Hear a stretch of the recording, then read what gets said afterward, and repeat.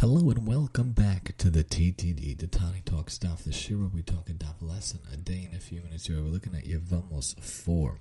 The Gemara talks about, where do we know in Scripture that we learn that if a Yevama fell for even consideration, the woman falls to her brother-in-law, but he is afflicted with boils and as a result is physically repulsive to her, we do not muzzle her, we do not silence her from protesting the marriage. It's written, you may not muzzle an ox during its threshing, and in proximity it is to the chapter of Yibum, which says, when the brothers dwell together. The juxtaposition shows that the woman is not muzzled, just like talking about muzzling before by the animal. So we see that in life, too oftentimes in life, we muzzle people around us. We muzzle our spouses, we muzzle our kids, we muzzle other people around us from not giving advice, not telling us what to do, not to criticize us, and not to help us. Don't muzzle those around us.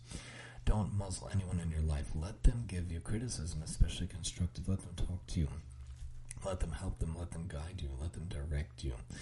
Just as we talk about in the Gemara, you can't muzzle this woman. You can't muzzle those around you, especially if they have love to give, especially if they have criticism to give, especially if they have pointers to give. Take it. Let it soak in. Let it be a part of your life, and let it help your life and help you uplift yourself every single day in order to improve your ways. Join us next time as we talk Yevamos 5 here on the TTD.